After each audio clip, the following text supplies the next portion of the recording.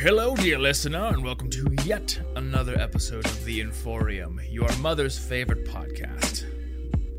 I don't make up the jokes before I do them.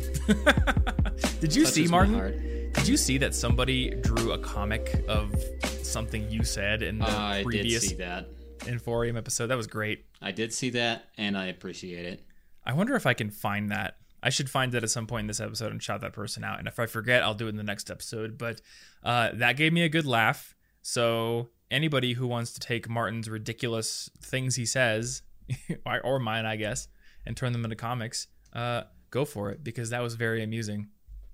Somebody also drew a picture of the photo of myself and Matt Diavella doing like the Arnold Schwarzenegger like brofist handshake thing. And it was beautiful. I don't know that I'm familiar with that maneuver, but I will trust you. We'll find them. Arnold Schwarzenegger is from Jingle All the Way, and that is how I know him. That is true. That is a true statement. I'm pretty sure that is his primary movie that he is known for. I think so. Put the cookie down. Anyway, welcome back to the Inforium. This is a show about productivity, self-development, and me and Martin talking to each other about things we're trying to get better at, basically. Yeah. And I'm trying to get better at a lot of things this year. Got a lot of ambitions starting in 2021. Yeah, me too. And this is actually the first episode that we are recording in 2021 because we were on the ball and recorded the last episode well in advance. Yeah, we're responsible now. Yeah. It's this new thing. And today we're going to talk about how you can stop hesitating and stop convincing yourself not to try new things that you want to do because of fear, because of hesitation, because of paralysis by analysis or by any other thing. Yep. But first, we got our project check-in. We always got to do that. And we didn't batch episodes this time, so that means we can actually do project check-in. And I think that actually kind of means we shouldn't batch episodes because then there's no reason to do... You see, as long as we're doing them early, we don't need to batch them. That's true. Yeah, there's very, very little friction to setting them up. I just throw the camera on the little mount behind my computer, turn on the Zoom call, and we're good to go, basically. Yep. So, yeah. So what have you been doing in the last... Oh, no. I asked first. You have to go first. Do I have to go first? Yeah. I asked first. Oh, man. I got in there. Nose goes. I didn't even review what I said in the last project check-in. I should probably like write it down so I can see like what I did and what I said I was going to do. But the biggest thing I'm working on right now is getting the new studio started. So I think it was Monday, the carpet people finally came and carpeted the basement, it's beautiful, Martin. Is it beautiful? It is beautiful. Like a rainbow carpet? Is it cool? Maybe I'm a weirdo because I know some people who are like, I want all hardwood floors and everything needs to be white and whatever, but I like carpet. And I like, I don't know, dark tones and things like that. So I replaced the old fake wood laminate flooring in my basement with big fuzzy carpet. And it's great for the acoustics, number one. I mean, I'm going to have to do so much less work for sound treatment now that basically the entire floor is sound treatment. But also it just feels very good underfoot and I'm a lot happier going down there. So the next thing to do is to paint the walls. And I had thought about hiring a painter, but I kind of want to get the life experience of having to paint and design and customize this space on my own. I think that would be useful and fun to learn. So I'm going to paint it. You never painted something before? Like a room? I have never painted. Oh. Other than like on a canvas in art class. It's an experience. You know, it's the most fun thing I've ever done. I have to imagine it's not actually that fun. But I feel like it's one of the things that it's going to be like exhausting, but when you're done, you're going to look at it and feel a bit of pride. Like, look at what my movements have changed in the world. And that's kind of the point is there's like this idea of like the pride of home ownership. Well, I own a home now, so I think I need to start doing some of the things that generate that pride, even if they take up time. And even if I do have the money to hire somebody to do it. Like, I know if I hired somebody, they would come in, they would do a better job than I'm going to do. But I just had to ask myself, I'm like, where does that end? Like, how much do I hire out just so I can sit on a computer and like try to write videos? That's you know, fair. and it's not like painting is going to bring me some amazing insight that's going to let me write a video, but I have been thinking about this more general concept over the last few days, which is like creativity comes from combining many life experiences. And the problem with being a full-time creator is you can get locked into this cycle of, okay, make the next video, make the next video, make the next video. And I can do that, and I can pull insights by doing research and reading and things like that, but I want to do more than that. I want to pull insights from actual life experience. And right now the task set in front of me is turn that basement into the best studio that I can make.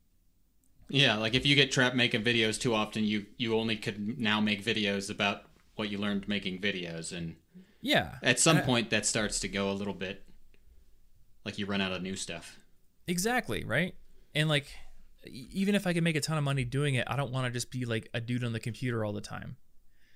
I've had this this quote from Robert Heinlein at the bottom of my impossible list for many, many years, which I will read now.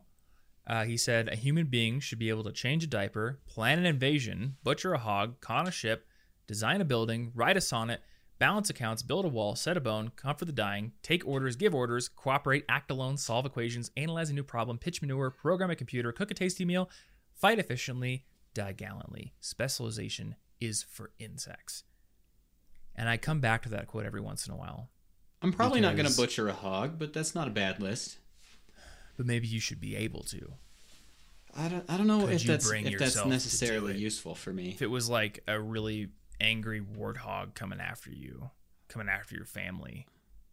Well, does that necessarily mean that I need to eat it?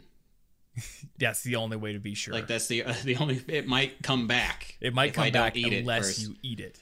I mean, I guess if we're talking about a weird like zombie monster hog that I have to eat. Then the only way to ensure that a zombie hog doesn't come back is to absorb its power. I guess that makes enough sense. Yeah, that's kind of what I've been thinking about. Is like I don't want to let the fact that these flywheels I have in business can make money and can continue to grow income. I don't want them to let me become a one-trick pony. I want to do things, and I realize like I'm not happy just because I get more followers or get more views on a video or get more money. And really, like, the only thing that ever pushes me to want to increase those particular numbers is either seeing other people doing it and, dealing with that feeling of jealousy and comparison, which is so hard to kick. And I think it's just a human thing. Or when there's like a need for it, which usually comes from like people on my team saying like, oh, I have a goal. I'm like, okay, well, let's think about how to increase income for that reason. But otherwise, I prioritize learning widely. Yeah. So well, maybe I was just going to say maybe one of your next videos is going to be like 3 things I learned watching paint dry. Huh? That's I'm not already a bad intrigued. title. I'm going to click it. Not a bad title. I'm still trying to figure out the title for my next video.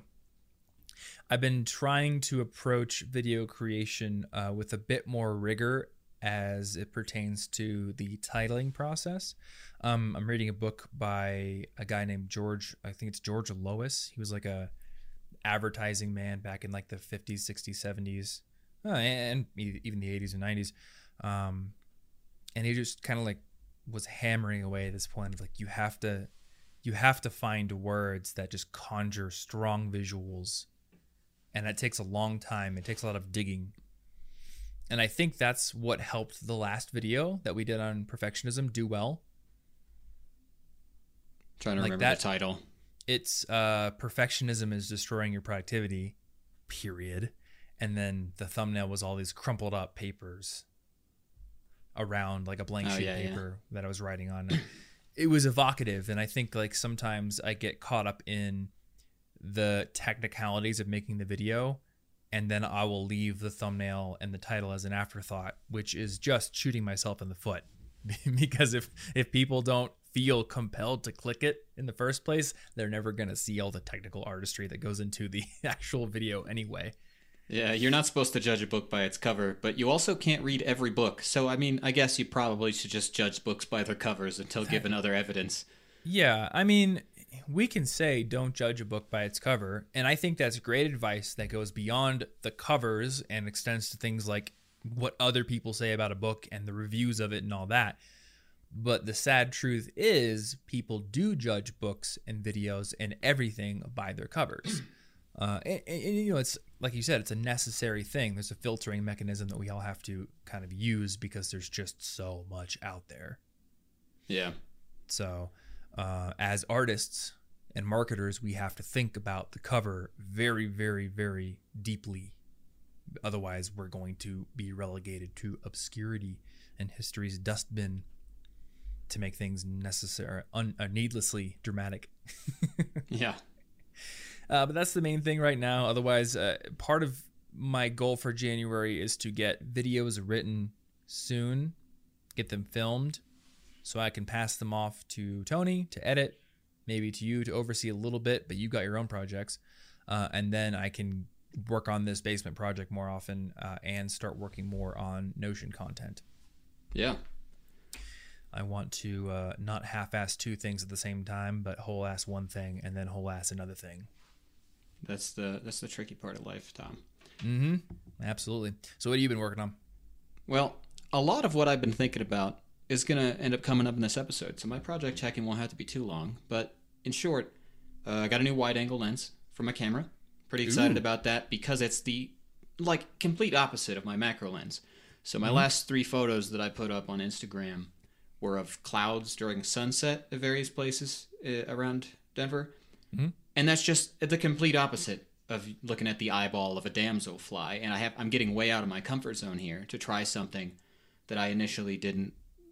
I wasn't drawn to landscape or anything like that, but I want to push myself out there to see what I can make. And other than that, so I've been thinking about perfectionism still ever since working on the podcast and the video and reading the book. And I realized it's been holding me back from one of my favorite things, which is language learning. You know, because for the last, and you've been there for all of these, for the last 5 years, I keep having ideas for some cool language learning project or some cool thing I want to do. I'll build up all these great plans, and then eventually it will die because I've built up the pressure that I'm supposed to create the perfect resource that's going to kill the industry and solve everyone's questions forever.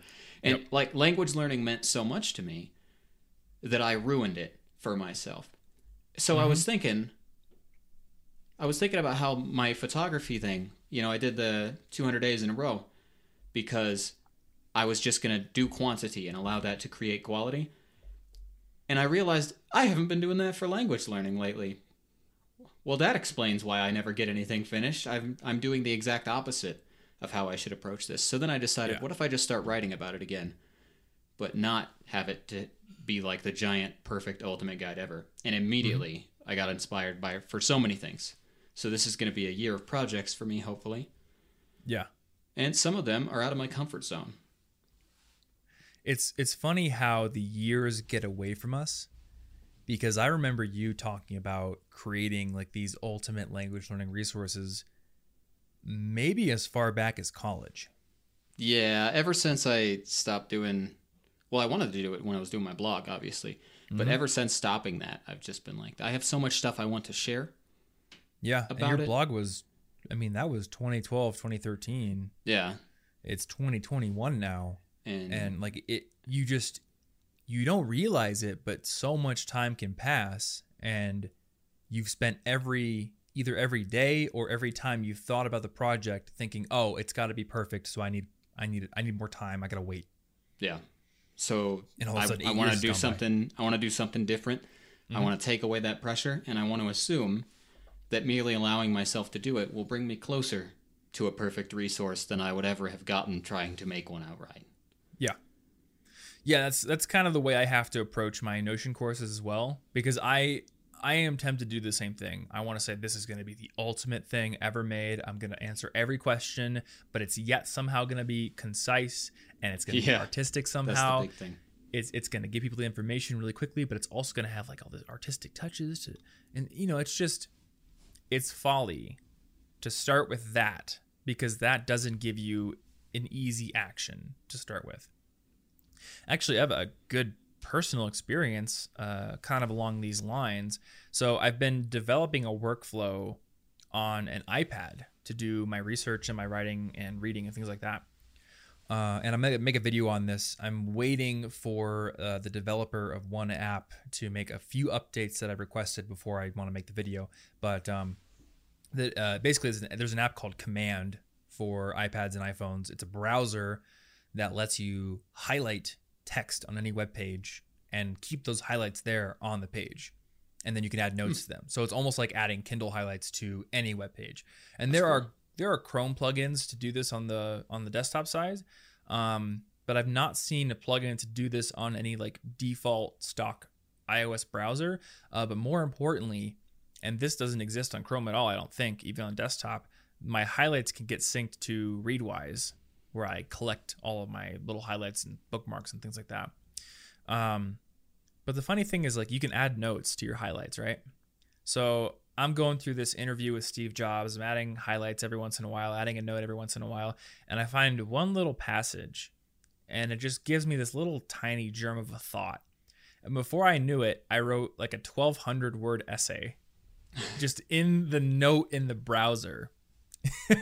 And not only was it 1,200 words, but like there was kind of some like indignation behind my initial idea for the note. So like the writing was more inspired than I think a lot of my output has been lately. So it just got me thinking, like, you have to give yourself like just an easy way to slip in to doing the work. And when the starting goal is make this perfect game-changing thing, that doesn't let you slip into the work.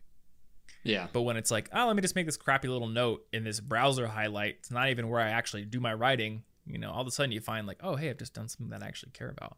Or when you just think about something you want to make and you're like, let's just make it a little bit of a mess. Let's just work on one feature. Like, that's how you get things done. I dropped the perfectionism angle and immediately got like 6 or 7 ideas I had to write down for stuff I could talk about, because it didn't have to be the biggest. And that's part of what I want to talk about in this episode, since it's about trying new things. And some of the things I want to try are out of my normal comfort zone. So I've been trying to think. I've been fighting it. I have a lot of moments where I think, maybe I shouldn't. Maybe I shouldn't. This is dumb. It's too hard or scary, or it won't work, or something like that. Yeah. And I'm trying to get to a point where I can actually try it before giving up on an idea. So beyond diving into the language things and the landscape photography, do you have like other examples of new things that have come up that you're deciding to actually dive into? Well, I have this idea that involves video and music that I want to create. Okay. That one I'm less scared of, but it does involve doing things involving video, which is usually, ironically, out of my comfort zone, given that we make videos. I think it's given that I'm ironic. in a video right now. Yeah, like not only are you in the podcast videos, but you have been in YouTube videos on my channel. Yeah, it doesn't make a lot of sense. But so there's the cool music thing I want to do. I'm not that scared about that because I like music and I'm more comfortable with that. But I wanted to include some sort of video thing so that it's like got a visually interesting background to the music that kind of complement each other, maybe to create a more full experience. And then with the language stuff, I was thinking I want to start writing again, just to start writing out some of my thoughts, get the practice of writing, become better at it again, and become comfortable with sharing. And then I thought, well, the problem with writing is that if it's a blog post or something alone, not a lot of people are going to see it. So I will help fewer people if it is to help anyone. Mm-hmm. But I also have experience turning that kind of a thing into a video script of sorts or an outline. So would it be worth the extra work to turn those things into something for videos and do language learning videos, something that I've been staunchly against forever because I don't care for video as a format as much. But that doesn't really apply because I also don't read articles anymore or listen to podcasts, and I still want to do those things. Yeah. So I've been thinking, should I try a new, way out of my comfort zone, YouTube style project for language learning? And that is, I've gone back and forth like every day.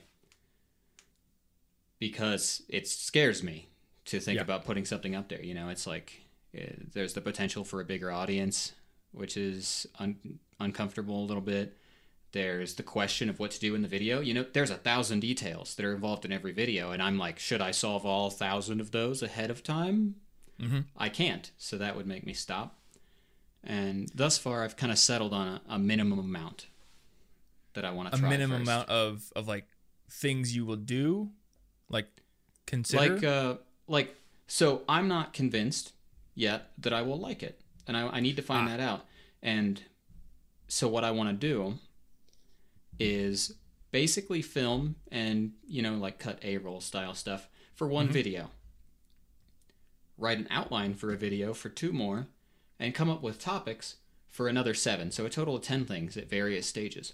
Okay. Because how could I know if I like the video making process without actually doing it a couple of times? Yeah. And I know I've had friends and people talk about, hey, I've had this cool idea forever, and then I always just talk myself out of it. They never get to the point where they're trying it, the actual action of it, rather than the brainstorming part. Mm-hmm. So I mean, I've had this like with making music. It was that always, and I think for me it was always like the perfectionism angle. It's like, oh, I got to make this perfect thing. I can't do it now. But I will tell you that for a video, I was not sure if I was going to like it when I started. Really? And it was the same thing with podcasting. I don't know that I knew that. I kind of got pushed into podcasting. I wasn't sure if I was going to like doing it, but I knew I liked listening to podcasts. And I remember going to a conference where Pat Flynn, who founded Smart Passive Income, one of my favorite podcasts, he was saying, like, people who come up to me at conferences, even though the blog is bigger and gets many, many, many more visitors, almost always people who come up to me at conferences say, hey, I listen to the podcast. That's what they start with. And it's like, hey, I feel like I know you. I feel like I get to hang out with you every week. I love the podcast. And I'm like, oh, maybe I should try it because I do feel like that. I will listen to Smart Passive Income in the gym. It's almost like I knew Pat. So I wanted to try podcasting, and I didn't know if I would like it. And I was so scared to do it that I had to wait until you and Brandon and Quentin all left the apartment. Yeah. This was all back when we were roommates. And I closed the door, and I was like, if I would hear a little bump, I would be like, are they home? Oh, I can't do this with their home.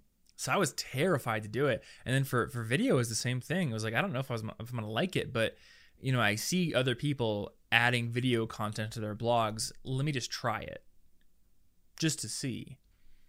Like, funny, I wasn't even planning on being a YouTuber when I started making YouTube videos. I chose YouTube as a hosting service. I was literally comparing YouTube to another one called Wistia that you have to pay for. And there's no algorithm, there's no recommendation engine. Like, people don't go to Wistia to find videos. It's literally just video hosting, and they would only ever see the videos on your blog. That was what I was intending to do. And I'm like, I'm going to go with YouTube just because it's cheaper. It's free. And I mean, that turned out to be a great decision, not only because the YouTube channel has ended up being like the biggest income source that we have, but also after I made the first video, I was like, oh, this is actually fun. And then I would watch YouTube videos, and I'm like, oh, let me try that. I'm going to see if I can do this thing that like JonTron did one of his videos. And it just sort of like created this little snowball that before I knew it, I was a YouTuber. But it wasn't like, oh, I'm going to build this big YouTube channel. That's interesting that you weren't even sure that you were going to like continue doing videos at first. And I guess that's something that I want to try to recreate by forcing myself to create at least one thing that's mostly done, just so I've actually sat down. I've actually done the recording and seen what it feels like. I like the idea you had to do 10 ideas. Like, so one, you said it was 1 completed video, 2 like recorded, and then 7 ideas. I want to do 2 that are outlined like videos. Like, I style them. Outlined, I take what I want to write, outline it like a video, and then just a bunch of more topic ideas to prove to myself, yes, I can keep coming up with topics that I'm interested in, because I don't really want to force being bored about something that sounds terrible. I don't think I would enjoy that. But I want to see if it would be fun. And I can't see if it would be fun if I make it out to be this huge thing, and I don't want to commit to, because I could take this too far in the other direction. I could be like, hey, everybody, I'm starting a YouTube channel. It's going to be so cool. And here's my schedule. I'm going to publish one video a week for the next year. I can't promise that at all. I don't even know if I like it yet. But because it's an inherently kind of public thing, I have to devise tricky ways that allow me to try it without, setting any expectations that I have to back out on. Well, so your whole idea to develop 10 pieces of content to varying degrees of completion reminds me of something I've seen other people do, which is actually a great way to try something new and get over your fear of starting, which is to do a limited run. So there have been several podcasts that I listened to, actually, where at the beginning of the show, they're like, hey, we're going to do this for 10 episodes.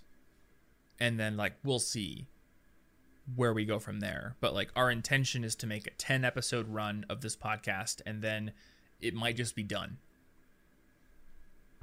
And I remember there's a podcast called The Adventure Zone, which is the McElroy brothers doing, it's like a D&D podcast. It's hilarious. It's incredibly well written once you get further into the story.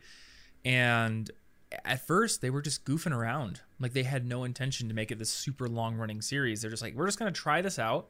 Because people have said, hey, it'd be fun to see you guys do a D&D podcast. We have other things, so who knows what this is going to do. We don't know where it's going to go. Let's just try it out. And the pressure is so low when those are the expectations that you can get into it. And in your case, you might make these 2 scripts, this one video, and get 7 ideas, and you might be like, hey, this is actually fun. Let's keep doing it.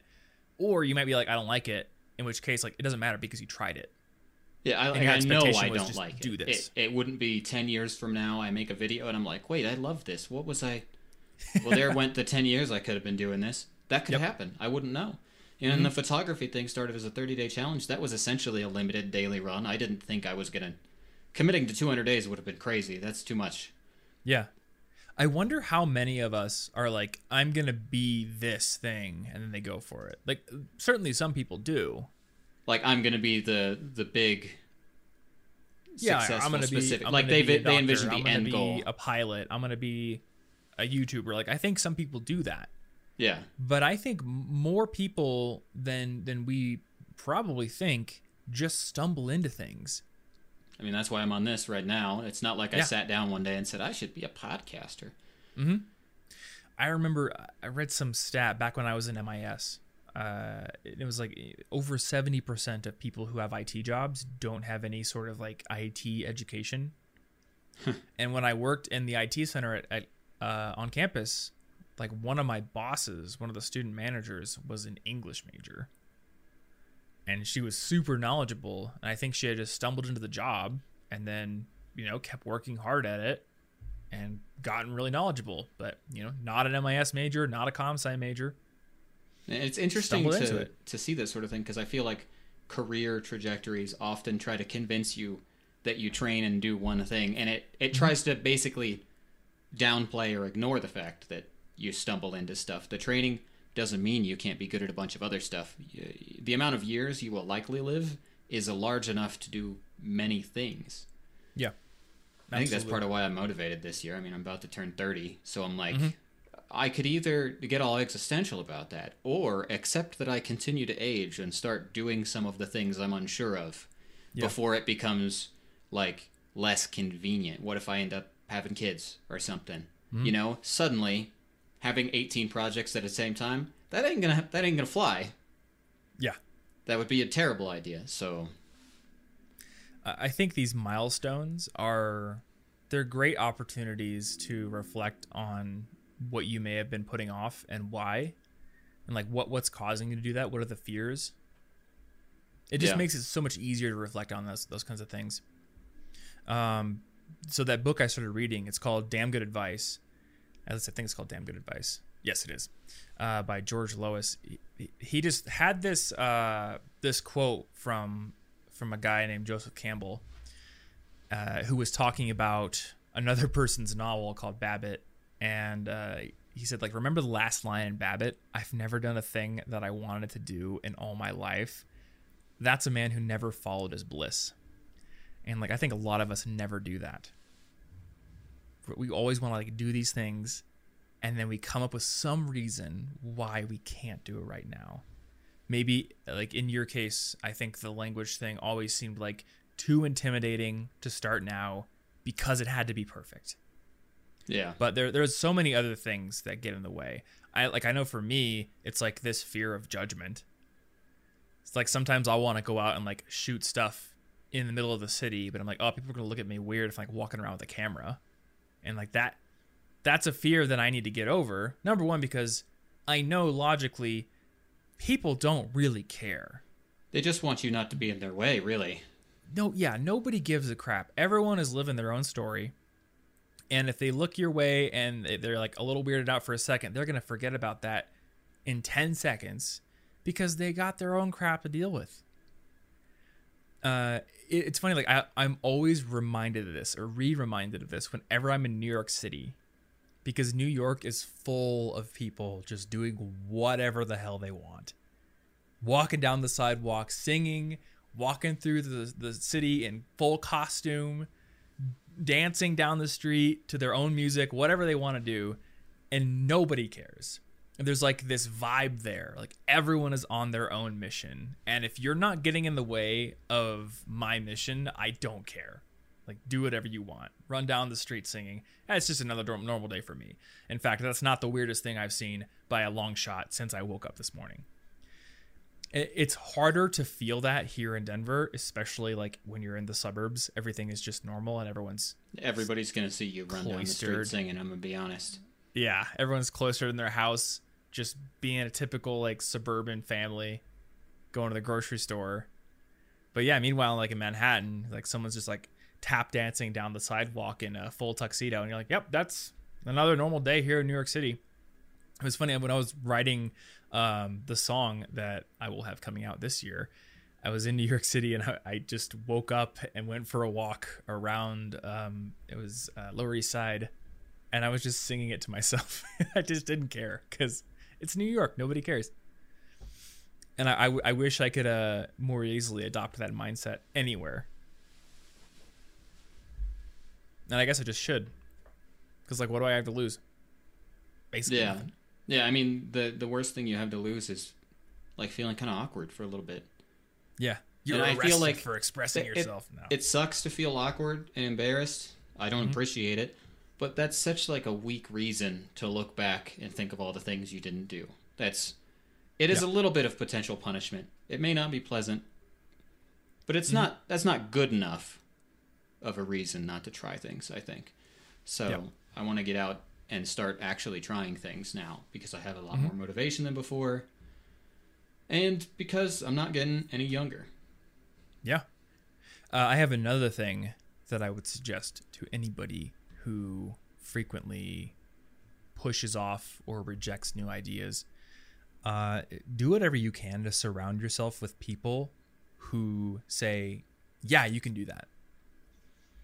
Because so many people, when presented with an idea that like you want to do, or maybe that they should do, their first instinct is to say, well, here's why that wouldn't work. Or like, I don't think we could do that. Immediate shutdown. And I'm not going to be so extreme as to say like your mindset determines all of your outcome in life. Like, this isn't some like Napoleon Hill, The Secret style podcast here, law of attraction, but I do think that determines a large percentage of your outcomes. Simply, number one, having the mindset that immediately says, yeah, we can do that, let's go figure it out, and surrounding yourself with people who have that similar mindset. Yeah, like, it can't fix everything, but it's a way better start than immediately shutting everything down. And when you're with people who are like that, when you surround yourself with people who are like that, and you're like that too, I think it creates like a snowball effect. Because if you're both positive thinkers and you're both like of the mindset of like, let's figure out how to do it, then you end up creating more ideas when you're bouncing that off each other. Whereas when you have somebody who just shuts it down, that's where it stops. Unless you're like, okay, I'm going to go off by myself and figure it out. But they're not helping you. Yeah, I think I feel pretty good about that sort of a situation. I think I've actually gone out of my way this year to specifically enable and help in people's side projects. just because they were like, I'm thinking about this, but I'm not sure. And I'm like, I'll give a little bit of time just to give you some feedback. Or I made a pixel art logo for one of our friends who I will not name because I don't know that they put their name on the blog, but it's a, it's just a little Pokemon thing. And I was like, this is going to be cool. I'm just going to make it. I just feel like making it. It would look good with a nice logo up there. Yeah. I'm going to support my friends' projects for no reason other than to do it. Actually, like the example you gave me earlier this year, where you were just saying, like, I've just been hopping on Discord with old friends and doing exactly what you just said. And I think that's a great specific example, because right now we kind of can't hang out in person with a lot of people. But, we have all these tools that allow us to talk with and connect with all sorts of people. And yeah, you've been using that to great advantage. Yeah, whenever anybody mentions like, man, that'd be kind of cool. I want to be the voice of like, it would be cool. And here's the first step that you could think about, because that's interesting. I heard about this tool, or I know somebody who works in Blender. Maybe they might know something. It's just, I want everybody to be excited about something. And maybe I need to let myself be excited about something now. Yeah. I was honestly really excited to see, like, one of our other friends finally started like shooting some video, getting into something. Like, it was fun to see actual progress, and I want to be there to encourage that. Like, keep going, keep doing it. So, I think that's something that everyone should be doing. Yeah, be wary of the voice that immediately says no. Mm-hmm. Yeah, and I've seen it a lot. And some people just like, that's their general way of going through life.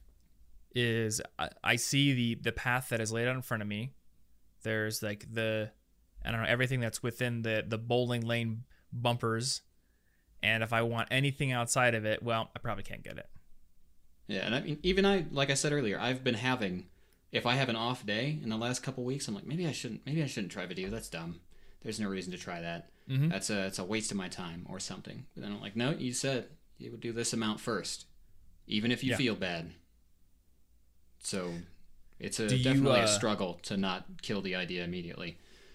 Do you have a date in mind?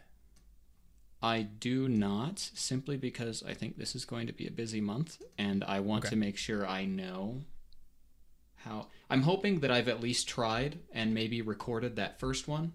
Maybe even done the whole testing process with the 10 ideas this winter, before the end of February. Okay. But there are a lot of things I'm trying to do right now. So all I know is I want to at least have made significant progress on that first part, where I try to actually make one that's fleshed out and see what kind of video styles could work with it. I at least want to kind of see what that feels like within the next month or two. I don't want to wait. If I wait too long, it's going to get to when I'm likely moving, and I'll be like, oh, I don't have time to do this. Maybe next year. And there we go. I've snowballed it into some nonsense future. And there's always something. Yeah, I'm never going to not have an event in life. If you let that happen, I have to move soon. I'm going to have to pack up my room. What's the point in setting up a studio right now? Like, there's always going to be something. Yeah. I don't remember who said this, but there was just somebody who was like, I see that the people who get the most done, like, typically do things right away. Yeah, the more you procrastinate, like, the worse it feels because you're also a little bit guilty for not doing it yet, and it gets more and more foreboding. Mm-hmm. But that's why I want to do it in the next month or two. I don't want to mess around. Start the most year of the ideas I have, like, I'll just sit on them. And then, a lot of times if I do sit on an idea, I'm more prone to perfectionism on it, because I'm like, I'm coming back to that idea, like, that I said I didn't have time for, so now I have time for it. It better be great. Whereas if it's like an idea I just had, I'm like, let's just do it. Let's just get into it, figure it out, make it something as best as I can make it, and move on to the next thing. But I find it very useful when I'm scared to do something to find a way to, like, commit myself to it. So signing up for vocal lessons was a really good example, because I was scared out of my mind to go into a room and, like, sing loudly in front of another human being. I did not want to do it. even though I love singing. So booking that first vocal lesson and having a specific date on my calendar was the thing that made me do it. I don't think I would have done it without that thing being booked in advance. It's actually kind of funny. Like, I think that's like a hack to make yourself do all kinds of stuff. Like with skiing this year, like because of the pandemic, the capacity is so much lower at all the resorts. There's like tons of distancing, and because of that, you have to reserve. Whereas in regular years, you could just get a pass, just go. And at first, I was like, this is going to be an annoyance because you got to get on the website, you got to make a reservation. But actually, I feel like it's going to make me ski more. Because every year since I've moved here, I've bought I've bought the pass, and then I've skied like 2 days. Because every week I'll be like, oh, I'm going to ski this week. And then, I got to write a video today. I should probably do some stuff. I'll go next week. And then but before I know it, the ski season's over. Yeah.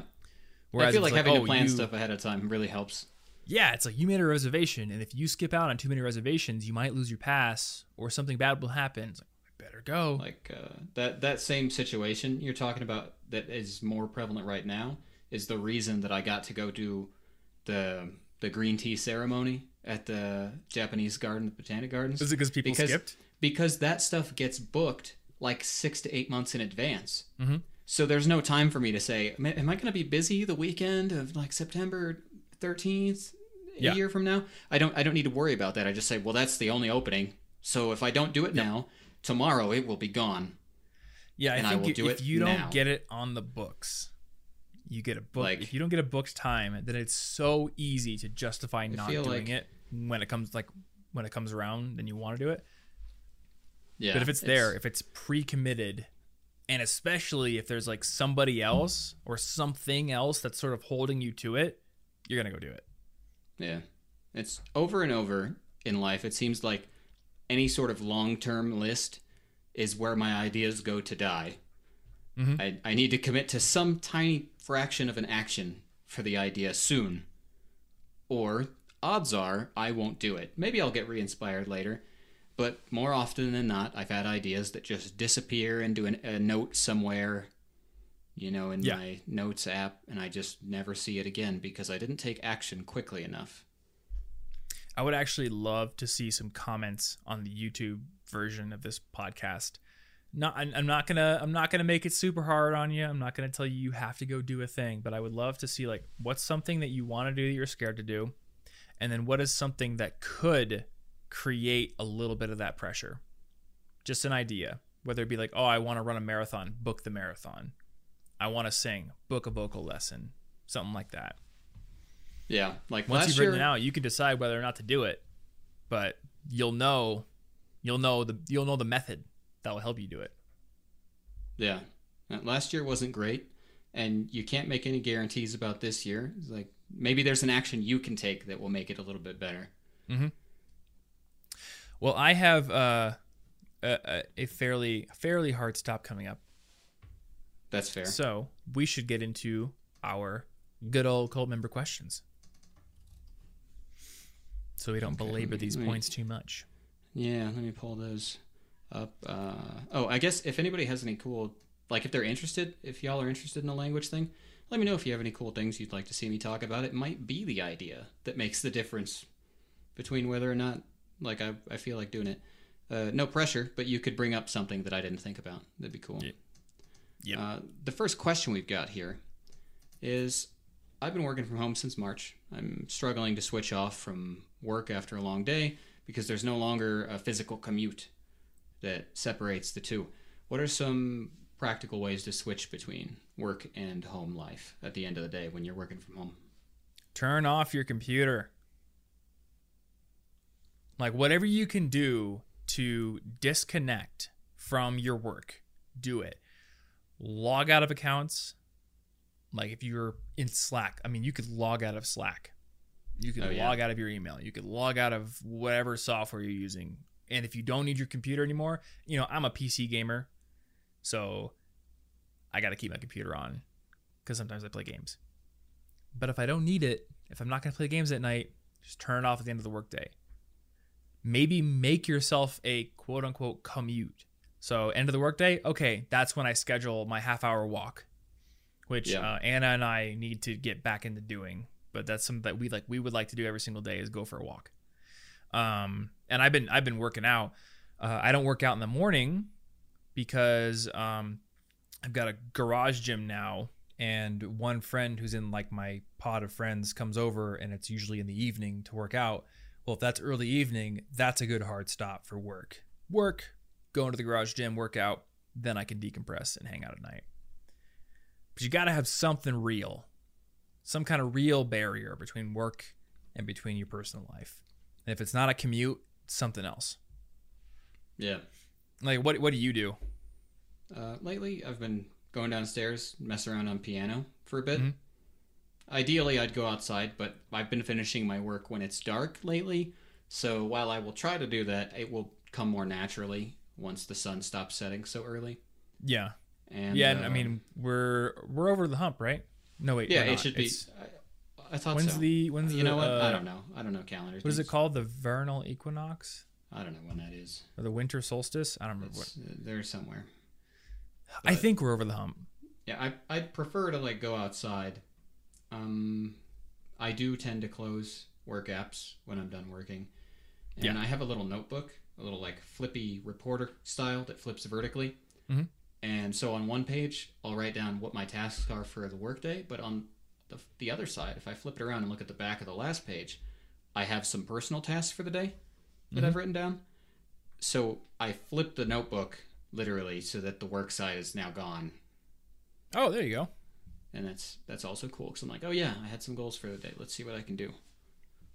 Another thing you can do, schedule a call with your mom or your dad, or say you're going to hop on Discord with friends at a certain time. Yep. You know, create some kind of little social obligation. Yeah, I mean, I see you on the Discord like most nights now in the Monster Hunter chat. And I don't play Monster Hunter, but I'll get on there. Just like, number one, I want to hang out with my friends, even though we can't hang out in person. And it also just, it kind of creates like I'm not working right now. I'm jumping into the Discord with my friends, or I'm going to play a game with Hannah or something. That's how it works. Yeah, social things help a lot. Mm-hmm. Yeah, I haven't had too much trouble lately with that switch, but I've definitely dealt with it in the past a lot. You know, I know anything that creates some kind of tangible separation, incorporate that into your life. Second cult member question, real simple. What are you guys reading lately? I've still been reading the last like quarter of that perfectionism book. It's like into super specific case study sort of area now, so I don't feel that pressure to read it quickly. That's kind of it. Honestly, I've been focused on these other ideas, so I haven't been reading a lot of books. That's fair. And that is When Perfect Isn't Good Enough by, it was Martin Anthony, right? Yeah, Anthony and then someone else. That's right. A paradox. Wait, a paradox? Yeah, a pair of doctors. Oh, okay. That's a pretty nice pun. Don't get confused. I was confused. Okay, so I'm reading a couple right now. I am reading a book called Damn Good Advice by George Lois, and I picked that up today. This is a book that you could probably read in an afternoon, but I basically get an insight from every page, take a picture of it to highlight it with Readwise, and then like start writing notes, so it'll probably take me forever to get through it. It's just a bunch of insights from his career as an advertising, I don't even know what to call it. He wasn't like an advertising executive. He was like somebody who actually crafted ad campaigns. Just a bunch of insights about creativity, essentially, from his career. I just found it on the shelf at Barnes & Noble. I honestly went to Barnes & Noble because I wanted to get a book on like painting. And I knew I could just Google it, but I don't know. There's just something like I kind of wanted to have a more analog experience in this. So I went there just to see if I could find a book on painting a room and other DIY projects. And then I just was looking around and found this. So, I've gotten like maybe a quarter into it because it is a quick read. But if you are a creative like I am, I do think it's probably worth your time. It's got a lot of really interesting little bits in there. I don't know. Sometimes something that you've already heard before can be stated in a way or stated with a certain amount of passion, and it can hit you and make you think about like, how can I change my own work? Just one little thing here. He had like this very like quippy line. It's not how short you make it, it's how you make it short. Think long, write short. And it just kind of challenged me to be more concise in my writing than I have been in the past. So I'm applying that to the new video I'm working on. And then at my editor Tony's request, I am reading a book called Creativity Inc., which was written by Ed Catmull, who is one of the co-founders of Pixar. And it's basically a book about kind of how Pixar was built, but a lot of the challenges that they faced along the way in building an organization, and like maintaining creativity as an organization grows. And he kind of writes it from the perspective of him having to become a manager over time. And I don't really want to be a manager, but as somebody who owns a company, I think the insights we can pull from that book will allow whoever is doing the managing to do it better, and also for the organization to be organized better as well. Yeah, I'm looking forward to reading that one. And so far, I'm finding... What's that? I'm looking forward to reading that one. You're going to read it too? Yep. Tony bought me a hardcover copy and a Kindle copy. That's how much he wants me to read it. But Tony loves Pixar, so it doesn't surprise me at all. But yeah, so far I'm enjoying that one. I'm not super far into it yet, so I don't have like a total stamp of recommendation on it, but I'm gonna give it a tentative recommendation anyway, because I've pulled some interesting insights from it. But more than that, it is written in an interesting way. And sometimes I'll read a book, and the way the writer writes, Nassim Nicholas Taleb comes to mind here. They write more viscerally. They write with more stories and examples that kind of have bite, or they're funny, or they're interesting, and it just kind of juxtaposes that with a lot of the other business books I've read and personal development books I've read, because a lot of them, like, they've got good insights, but they're just written in such a straightforward, linear, dry way. And it's a breath of fresh air when you pick up a book that is ostensibly about personal development or creativity or business, but then there's just stuff in there that really stands out. And Creativity Inc. has some of that. Anti-Fragile has some of that. The Damn Good Advice definitely has some of that. He's a creative guy, so it doesn't surprise me. But yeah, those are the books I'm reading. And I think that is going to bring us to the end of this podcast episode. I've got to go eat, and I've got to go do a bunch of work, even though it's Friday. Oh, it is Friday. It is Friday. Well, there it is. I got to start prepping the basement for painting, which means I need to finish my my floor diagram with measurements so I can get a estimate of how much paint I need to buy. I need to send a bunch of paperwork to my financial advisor. I need to do all kinds of crazy stuff. All right. Well, I guess we better get to it then. I'm going to bid you adieu as soon as I do this outro. Thanks, as always, dear listener, for hanging out with us on this episode of the Inforium. What episode is this, Martin? 13, I want to say. Are we on 13? 312. I think we're on 12. I'm going to guess. You put the number there, so I'm going to guess that it's 12. You know what? That would... And the perfectionism one was 11, I think. Oh, no. It's because of the time...